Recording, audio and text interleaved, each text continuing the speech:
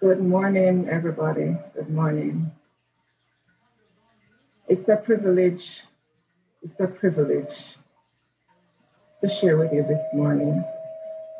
And the topic of what I want to share this morning is Sea of Grace. And I'm not a preacher. We're going to have a conversation. I'm going to talk to you this morning. And I love to talk to faces. So if it is at all possible, I know some of you, depending on where you are, may not be able to put your video on. But if at all possible, please put your video on because I want to look into some faces this morning. So the topic is Sea of Grace. Thank you, Pastor. And the scripture I want to read from this morning is Ephesians 1:5-7, and it reads, God decided in advance to adopt us into his own family by bringing us to himself through Jesus Christ. This is what he wanted to do, and it gave him great pleasure. So we praise God for the glorious grace he has poured out on us who belong to his dear Son. He is so rich in kindness and grace that he purchased our freedom with the blood of his Son and forgave our sins. So the meaning of grace has a number of meanings, but the ones I want to focus on this morning is favor. That is one of the meanings of grace. And the Greek word for grace is charis, charis. And the Hebrew word for grace is chen, chen. And the root of that word is chanan, chanan. And chanan means to bend or stoop in kindness to another as a superior to an inferior. So as it concerns God's grace towards us, consider God stooping down to us in his kindness to reach us in our time of need and convey upon us a benefit. And grace is different from mercy. Oftentimes we hear grace and mercy. Mercy is an expression of God's compassion towards us. Grace is kindness translated into action that releases his enabling power into our lives. So in other words, mercy is God being compassionate and not giving us what we deserve because of our sin. But grace is God giving us what we do not deserve or we cannot earn. And I want to paint a picture this morning and walk with me. There's a real estate developer named Alex, and there's a person named Chris who wants to buy a house. And remember the names of the persons. So I have it in alphabetical order. Alex comes first, and Chris is third. So Alex is the developer, Chris is the person who wants to buy a house. The house is 100,000 US, and Chris cannot afford the house. And the developer knows that Chris needs a house, but he's not in the business of charity. So in order for Chris to get this house, he has to pay for it. So enter the middleman, a broker named Brian. And Brian's father is in the business of charity. And so Brian pulls Alex aside, and he says to Alex, my father is in the business of charity, so this is what I'm going to do. I'm going to pay you $100,000, and you are going to give Chris this house. I know Chris can't afford it.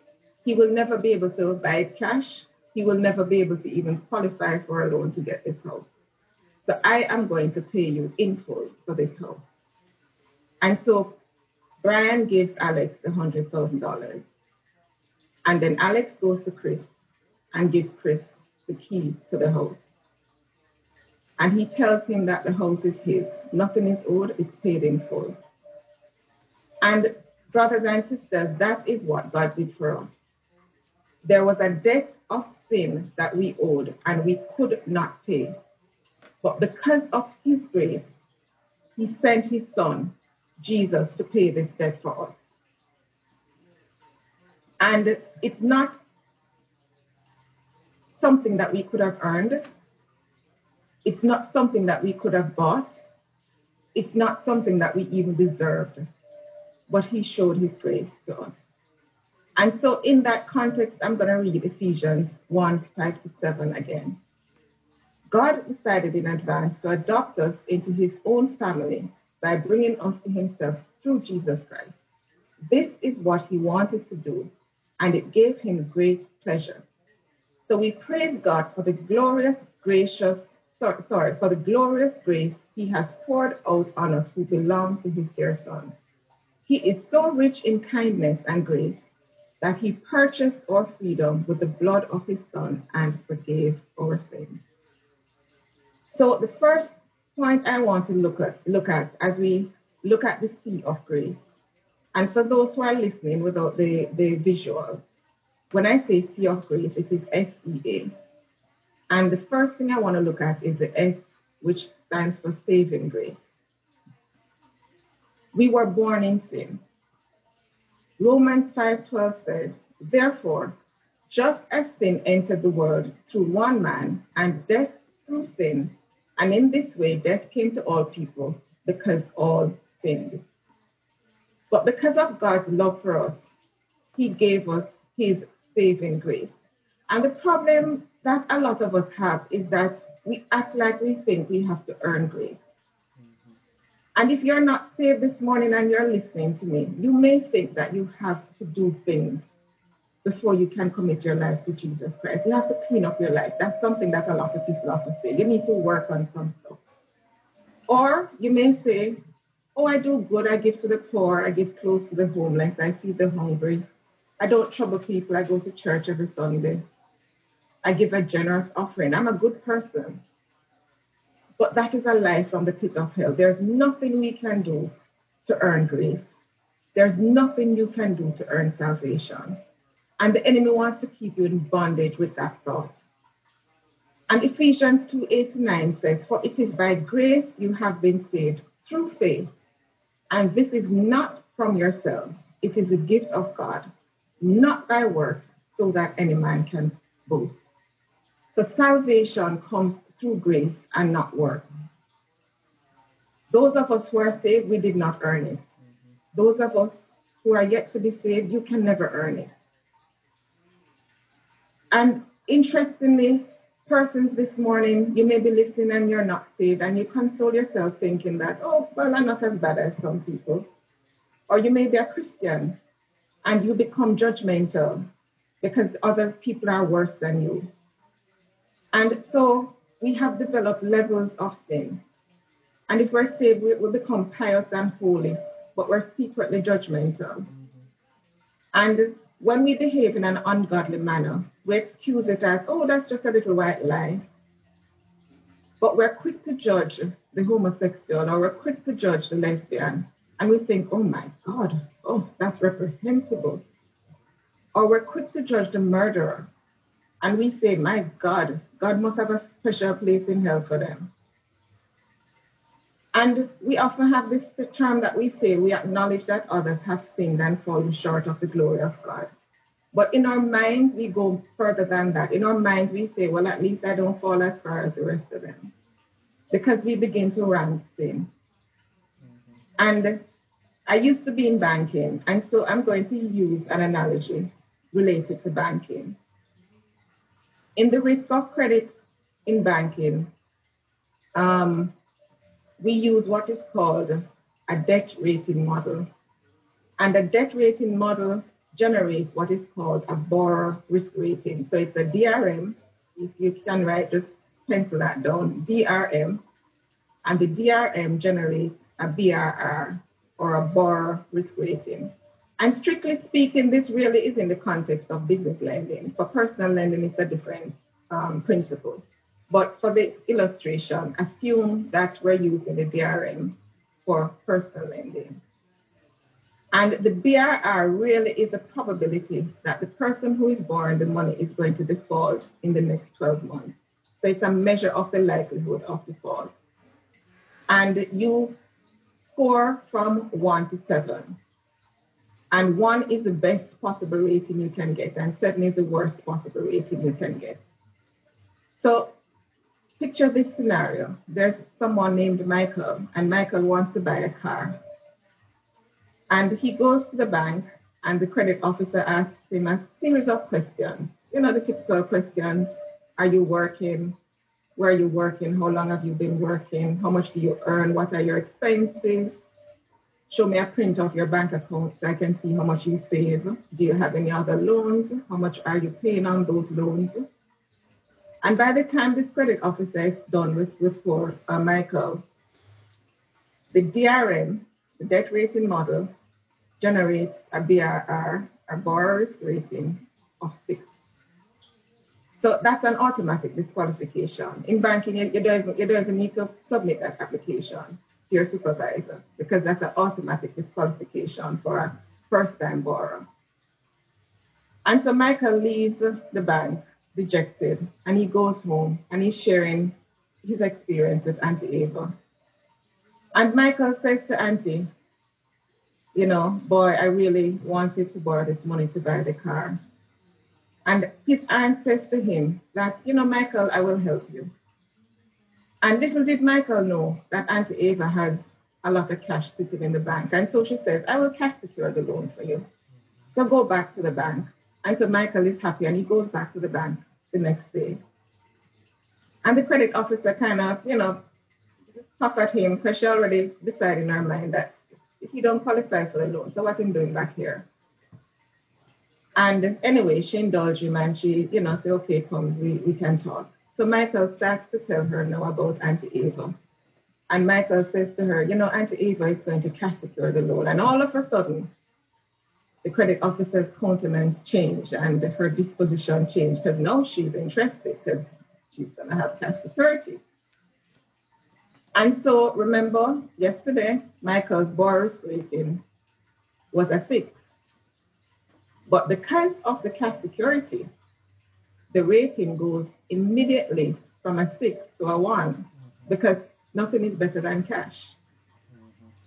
So who are you in this scenario? Are you Michael, the borrower who needs a car but you cannot afford it? In other words, are you a sinner in need of salvation but you cannot earn it? But you have a rich aunt who loves you so much that she says, I will cash secure this loan for you. Or in other words, you have a heavenly Father that loves you so much that he says that I have sent my son to die for you. Romans 5:15-17 says, but there's a great difference between Adam's sin and God's gracious gift. For the sin of this one man, Adam, brought death to many. But even greater is God's wonderful grace and his gift of forgiveness to many through this other man, Jesus Christ. So the Lord is saying to you this morning, if you're listening, that his saving grace is available to you. You didn't earn it. You don't deserve it. You can't pay for it. But he loves you so much that he's giving it to you free. So will you accept it? Will you accept God's saving grace? You may not be Michael in the scenario. You may be the credit officer. You were once in Michael's shoes, but you feel like you have arrived. You're better than him. You can judge him. So when Michael comes to you, the DRM in your head goes off. You turn on the computer in your head. But this time, instead of a debt rating model, you now use a sin rating model, a SRM. And instead of the debt rating model generating a borrower's rating, your sin risk rating model is now generating a sin risk rating. And so you're sitting down in front of Michael and you're working things out in your head. So you say to Michael, do you have children? Yes, miss. So, okay. Are you married? No, miss. Remember, the best rating is a 1, the worst rating is a 7. So after that question, you write down on your paper and you write 2. Michael's sin risk rating is now at 2. You ask him, how many children? 3, miss. Like, oh, wow. So the sin risk rating gone to 3. How many mothers, Michael? 3, miss. Lord have mercy. Now sin risk rating gone to 4. And you continue and you interrogate Michael. And then a co-worker walks in. Your co-worker says to you, hi. And he's a polite gentleman, so he says hi to Michael. And Michael turns to your co-worker and he says, hey. And he gives him the eyebrow. And so automatically you think, it's kind of funny. And so your sin risk rating has now gone from a 4 to a 7. The computer in your head start going haywire. And you now automatically disqualify Michael because your SRR determines that he doesn't qualify. And then your boss walks into the room and your boss is God. And you say, no, Lord, I have this under control. No, man, I've already told Michael that he doesn't qualify. I've already judged him. I've already assessed him. And he does not qualify for your saving grace. You have unilaterally determined that Michael does not qualify for God's grace. Instead of allowing the Holy Spirit to draw Michael to him, to Christ, and bring godly conviction, you have now come with condemnation. And your workday ends and you go home and you feel self-righteous, you feel justified. Why? Because you're not as bad as Michael. And you're even presumptuous enough to say, there go I, but for the grace of God. We love to say that, oh, there go I, but for the grace of God. And nothing is wrong with that. But what is your true motivation when you say that? Are you really recognizing God's grace for what it is? His saving grace for what it is? Or are you using religious speech to cloak judgment? Grace can never be earned. 2 Timothy 1:9 says, he saved us and called us to a holy life, not because of anything we have done, but because of his own purpose and grace. If you're Michael, understand and embrace God's gift of saving grace. And if you're the credit officer, stop treating people as if they have to work for God's grace. Romans 4:1-5, and I love the Message translation. It reads, so how do we fit what we know about Abraham, our first father in the faith, into this new way of looking at things? If Abraham, by what he did for God, got God to approve him, he could certainly have taken credit for it. But the story we're given is a God story, not an Abraham story. What we read in scripture is this. Abraham entered into what God was doing for him, and that was the turning point. He trusted God to set him right instead of trying to be right on his own. If you're a hard worker and you do a good job, you deserve your pay. We don't call your wages a gift. But if you see that the job is too big for you, that it's something only God can do, and you trust him to do it, you could never do it for yourself, no matter how hard and long you work, well, that trusting him to do it is what gets you set right with God. Love that translation. Romans 11:6 puts it like this. And if by grace, then it cannot be based on works. If it were, grace would no longer be grace. And I'm going to put it like this. If it's free, then it's not earned. And if it's earned, it cannot be free. So both are saying free is not free if you have to earn it. And in other words, grace is not grace if you have to work for it. So let us all learn to embrace God's saving grace. And we're going to get real this morning. We're going to get practical. So I'm going to ask you, if there are children around, just ask them to leave the room, because we're going to have some real talk this morning. So my second point on the C of grace is the E, enduring grace. And I'm going to read Ephesians 4:7. But to each one of us, grace has been given as Christ apportioned it. We don't have to work for it. We don't have to work to keep God's grace. And there's some people this morning who are serving God out of fear. And you behave as if you have an adopted father who's going to give you back if you misbehave. But I'm here to tell you this morning that God loves you too much to require obedience out of fear. What he wants is for you to fall in love with him. And the love that we have for God will be our motivation to obey him. But the thing about it is this. If you're not in a love relationship with God, we have a tendency to abuse grace. And grace becomes a get-out-of-jail-free card. It's a trump card that we keep in our back pockets to erase our sin. And so you may struggle with alcoholism, and you say, boy, I just may have one more drink. And you plan to have that drink. You may be working on a job and you have vacation days, you have sick days, and you need some time tomorrow to do something, but you don't want to use your vacation days. So you plan to call in tomorrow and tell a lie that you're sick. You plan to tell a lie. Or you may be running a business and you pad your invoices or you accept a bribe.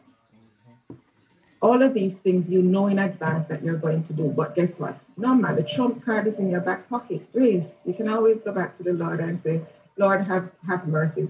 Apply your grace. Or you may be married and you're having an affair and you book the hotel, you drive to meet the person, you check in, you open the door, you have an intricate plan to commit adultery. You're making an appointment with sin. And again, you have the trump card in your back pocket. Grace. Every step of the way, the Holy Spirit is speaking to you and saying, no, don't do that. Don't make that call. Don't go there. Don't go here. Don't meet him. Don't let him come into your house. Don't allow her to come into your house. Don't go to that place alone. All along, the Holy Spirit is speaking to you. But no, man, you have the trump card in your back pocket. Grace. Enduring grace. Because you can ask God one more time to forgive you. Or you may be single and your hormones are raging. So you plan to meet up with that man or that woman. You make an appointment with sin. And your excuse is grace. Or a different scenario. You may be single and you just want some gratification. So you plan to masturbate. You plan to watch porn. And you watch what you're not supposed to watch. You feed that sensation. You feed that urge. And that is my story this morning. For a long time, I struggled with that. Porn and masturbation. And Saturday night, I would indulge, and Sunday morning, I'm in church. And for that period of my life, every altar call, Karen, was there. Tears running down, Lord, forgive me. And all I'm thinking is, I have the trump card in my back pocket. But I was abusing grace. I was saved. So my issue wasn't saving grace. I was already saved. But my issue was enduring grace, sustaining grace. And I was abusing that. Enduring grace is not a trump card. When you have a relationship with God, you will not abuse grace. Grace is there to help us to change. It's not an excuse to flaunt sin. We don't flaunt sin in the face of grace. If you do that, you don't know what grace is. Grace is not a license to sin. Grace is available for us to deal with the sin that we already have. That is enduring grace. That is sustaining grace. John 1:17 says, for the law was given through Moses. Grace and truth came through Jesus Christ.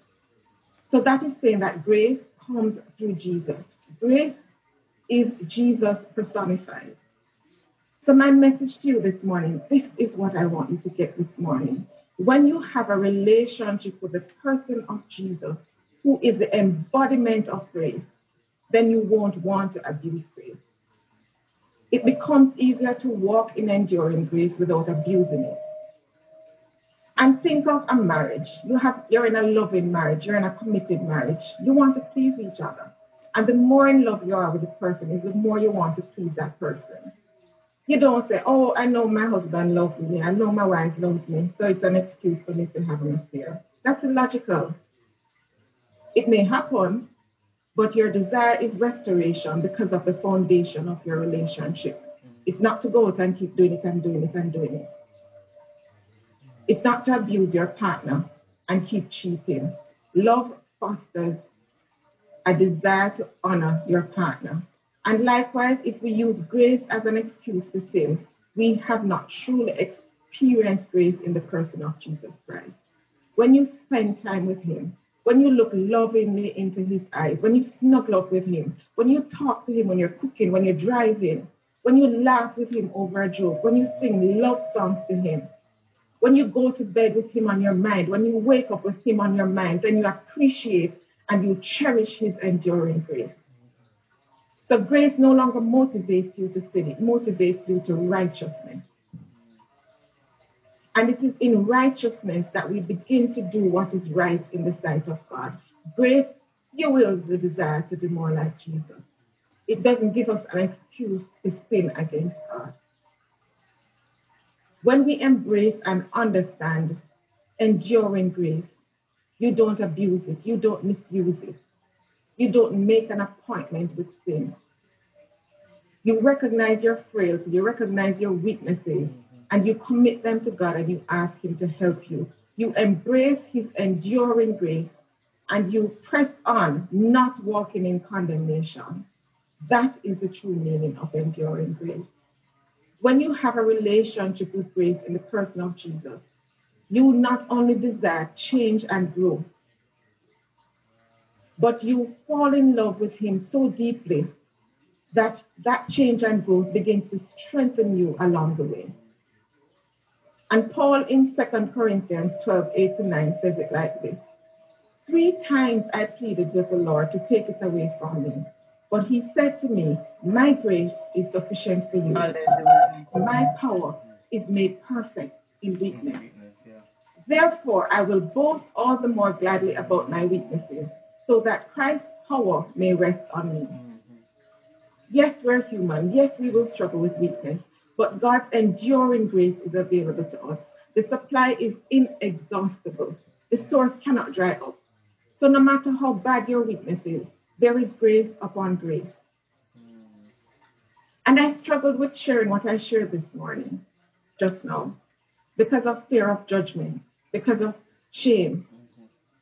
And I tried to remember, who did I invite again? Because I didn't know this was the direction the Lord was going. All of last week when I was preparing, it wasn't until Thursday I realized this was the direction the Lord was going, but I already sent out the invitation.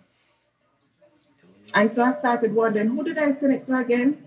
And then I went on WhatsApp and I found over 20 people. And I said, Lord have mercy. But I'm sharing because I know I'm under grace. And the enemy will want to bring shame and condemnation to you. No shame. But I am saying to you this morning, I know the Lord has made me share this because somebody needs to hear it. You too are struggling with something. It may not be what I shared. And you too may be taking enduring grace for granted. And you have it in your back pocket as a trump card, a get out of jail free card. But I'm here to tell you and encourage you to ask God to empower you by his sustaining grace. Willpower will not do it. Willpower didn't do it for me. It was grace. Titus 2 verses 11-12 says, for the grace of God has appeared that offers salvation to all people. It teaches us to say no to ungodliness and worldly passions, and to live self-controlled, upright, and godly lives in the present age. So the Bible promises us that grace will teach us to say no. And also make a note of Hebrews 4:16 and Romans 6:14. Won't read those. But when you develop a relationship with Jesus, when you fall in love with him, when you're in love with grace, it empowers you to do what willpower cannot do. And I now love God so much that my desire is to please him. And you know what? For years, this struggle that I had was many years ago. And for years after, I begged the Lord, Lord, let me forget the site. Because there was a particular site I went to. And to this day, I can tell you what the site is. And I couldn't understand why the Lord would not make me forget the site. But as I was preparing on Thursday, this is what the Lord said to me. He said that I have not made you forget that site. Because you don't go there now because you forgot it. You don't go there now because of grace. Yes. You don't stay away because of fear. You stay away because you have fallen in love with the person of grace. That is the power of enduring grace. Amen. Amen. You may be listening and you can remember the days that you had with sin. You remember the face of sin. You remember the smell of sin. You remember the feel of sin. You remember the time. You remember the place. But because of enduring grace, you're not tempted because you have a relationship with grace in the person of Jesus. Or you may be listening now and you don't know Jesus for yourself and you fear failure. You fear committing your life to God because of your weakness. But I'm here this morning to tell you that grace is sufficient. Enduring grace is sufficient. When you fall in love with Jesus, what appeals to you before loses its appeal. I can guarantee you that. You will see the person who you had that affair with, and you will wonder, what did I see in them? You smell alcohol and it sickens you. Your default will no longer be to lie, to get a day off. Your default will be to be honest. Your default will no longer be to accept a bribe if you're in business. Your default will be to be honest. And whichever of these two categories you fall into, my question to you this morning is, will you accept God's gift of his enduring grace? Yes. John 1:16 says, out of his fullness we have all received grace in place of grace already given. Listen to that. We have all received grace in place of grace already given. And the Tony Evans Study Bible, the commentary sums it up like this. This is a commentary for grace upon grace. The law was given through Moses, and that was a good gift. And it showed God's righteous character towards Israel.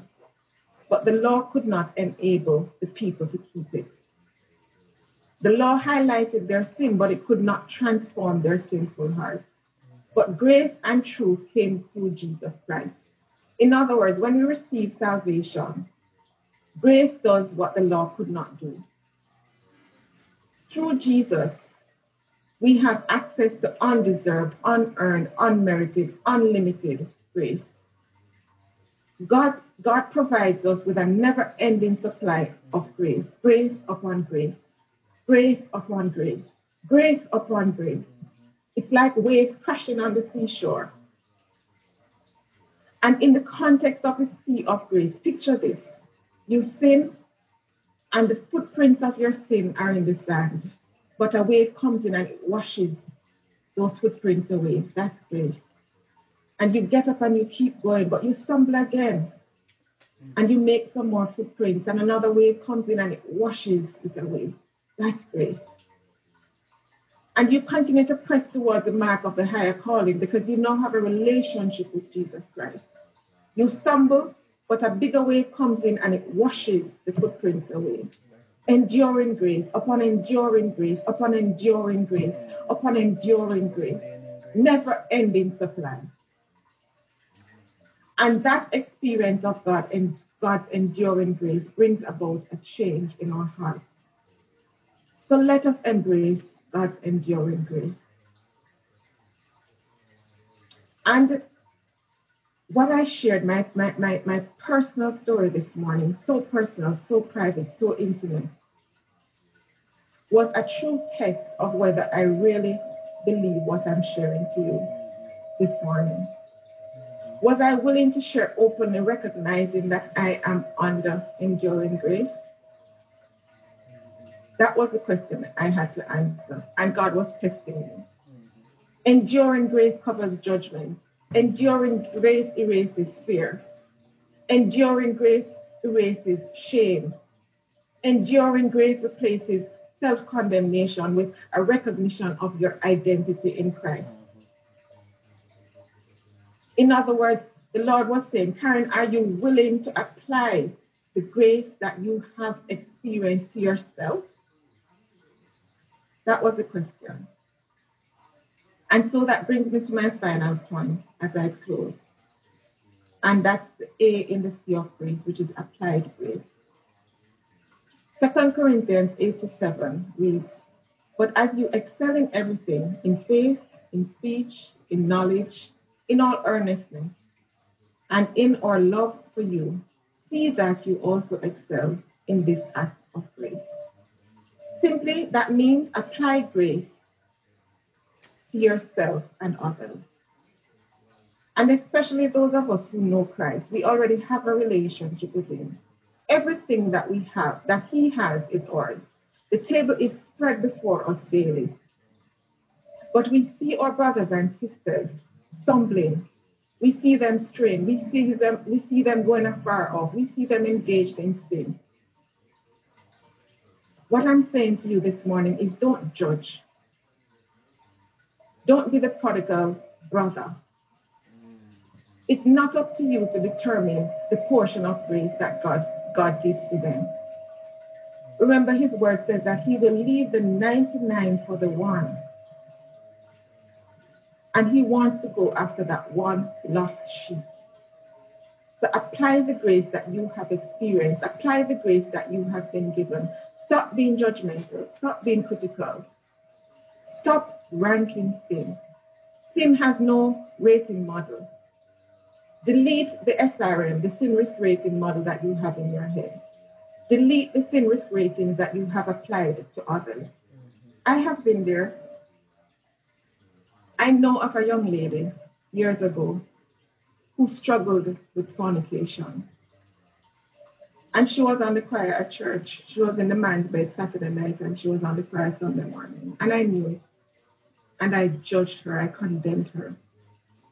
But what gave me the right to think that my sin was any less than hers? I'm not saying I condone sin. I'm not saying we should condone sin. But I'm saying we should show grace, apply grace, guide, counsel, encourage, support. Don't judge. Many of us have adopted the title of Holy Spirit Junior. So instead of allowing the Holy Spirit to do what He's supposed to do, we become Holy Spirit Junior. So no, Lord, I got this. Let us go a deep hole and drop the title of Holy Spirit Junior. That's not our name. Let's drop that name. Let people see God in you so they fall in love with the God in you. Let them want to have what they see in you. And they will do that if you practice applied grace. And so as I prepared for you to listen and watch this video, I'm encouraging you not to log off, but give me another 10 minutes to listen and watch as we go through this. And as you listen and watch, I want you to put yourself in the video. And I want you to contemplate what is being said in this video. Go ahead, Pastor.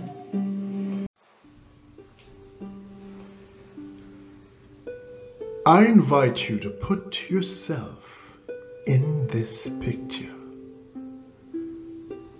You have built a fort in your life, dug a trench, a moat around your life. Try to fill the moat with deeds, believing the lie that you have to work for grace, have to earn grace. But encouraging you today to be washed in the waters of the sea of grace. Allow the waves to wash away the lies of the enemy. Embrace the waves of grace. It is free. It is unlimited. It is yours to receive. Will you? Yes. Yes. Let it flood you. Don't resist. That's it. Yes. Be washed in God's grace. Receive His grace. Let the waters of grace tear down the castles you have built, tear down self-condemnation, tear down fear, tear down the sin-rating model you have created. Tear down the sin risk ratings you have assigned to others. Will you be washed in His grace? He is a gentleman. He won't force you, but He is inviting you to be washed in the waters of His sea of grace, His saving grace, His enduring grace. And when you experience these, He is saying, my child, you must now apply grace. Apply grace to your friends. Apply grace to your family. Apply grace to those who you previously thought were unworthy of it. Do not hear this word and leave the same. Be washed in the waters of grace. As you listen and watch the video, the rest of the video, I'm going to ask you to seriously contemplate the words this morning. Not my words. I believe the words came directly from God this morning. And I want you to figure out, to consider, where do you fall? What role are you playing in all of this? Are you unsaved and you need to accept God's saving grace? Or are you saved, but you need to walk in His enduring grace, not abusing it, but embracing it and growing through it? Are you wondering who is going to judge you? Who is going to condemn you? Or are you walking in self-condemnation? You know, I shared with you that last week, Thursday, when I realized that this was the direction the Lord was going, I started to think who I had invited. And then I remember that I forgot to send the password for persons to log on, and I felt a sense of relief. Like, okay, well, at least I invited them, but them not have the password, so they won't come on. And then the Lord started speaking to me again, really, Karen?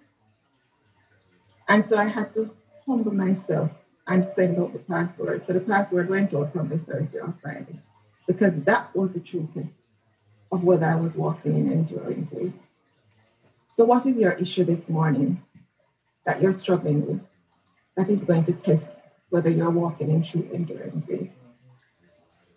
Are you one with a sin risk rating for other people? You generate that with your sin rating model. So as you watch the rest of this and listen to the song that is about to play, put yourself in the picture and allow the Lord to speak to you. Open yourself as the Holy Spirit speaks to you now as you watch and listen.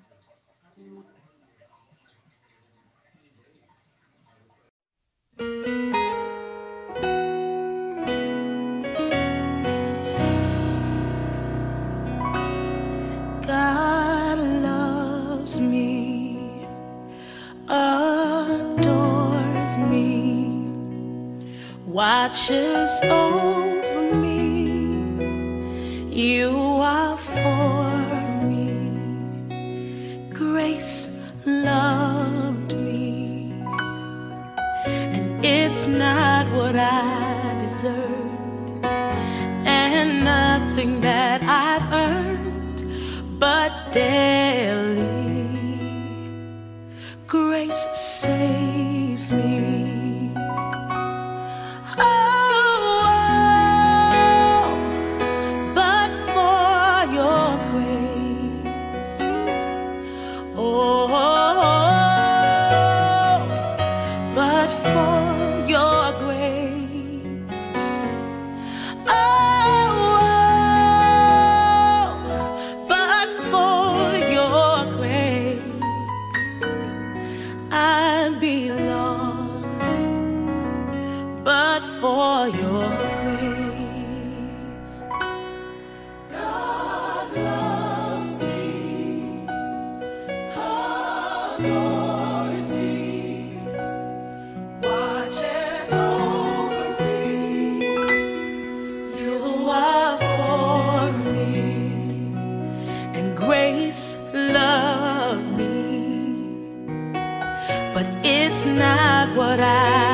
deserve, and nothing that I've earned, but daily grace saves me. Say, oh, but for your grace. Say, oh, but for your grace.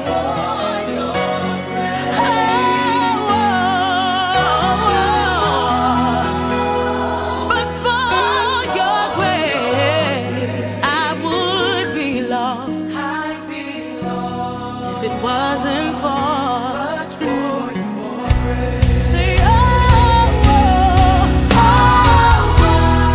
but for your love. Say, oh, but for your love. Say, oh, but for your love. See, I'd be lost, but for your love. I would be lost, but for your grace. Come on, just tell him I would be lost.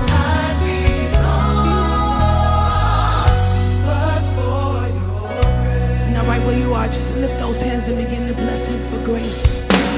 Come on, lift your hands, open up your mouth and thank God for grace. We give you glory for grace. You alone deserve it. So we bless your name in this place. Woo.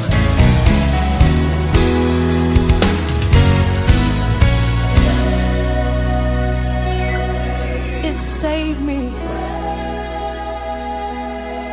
It raised me.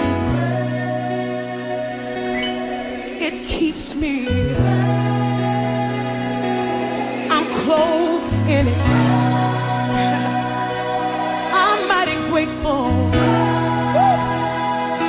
I'm mighty grateful. I didn't deserve it, but it's mine, all mine. I'm mighty grateful. Yes, I'm mighty grateful. It belongs to me. It belongs to me. Oh, your grace has saved me. And it keeps doing it every day, every day. The grace of the Lord, the unmerited favor, unmerited favor. It's mine, oh God. Oh, somebody praise him for grace. We give you glory for grace. It's been faithful every day, yeah. It's been faithful every day. It's been faithful every single day. It's been keeping me every day. Yeah, yeah, yeah. I'd be lost, but for your grace. I would be lost,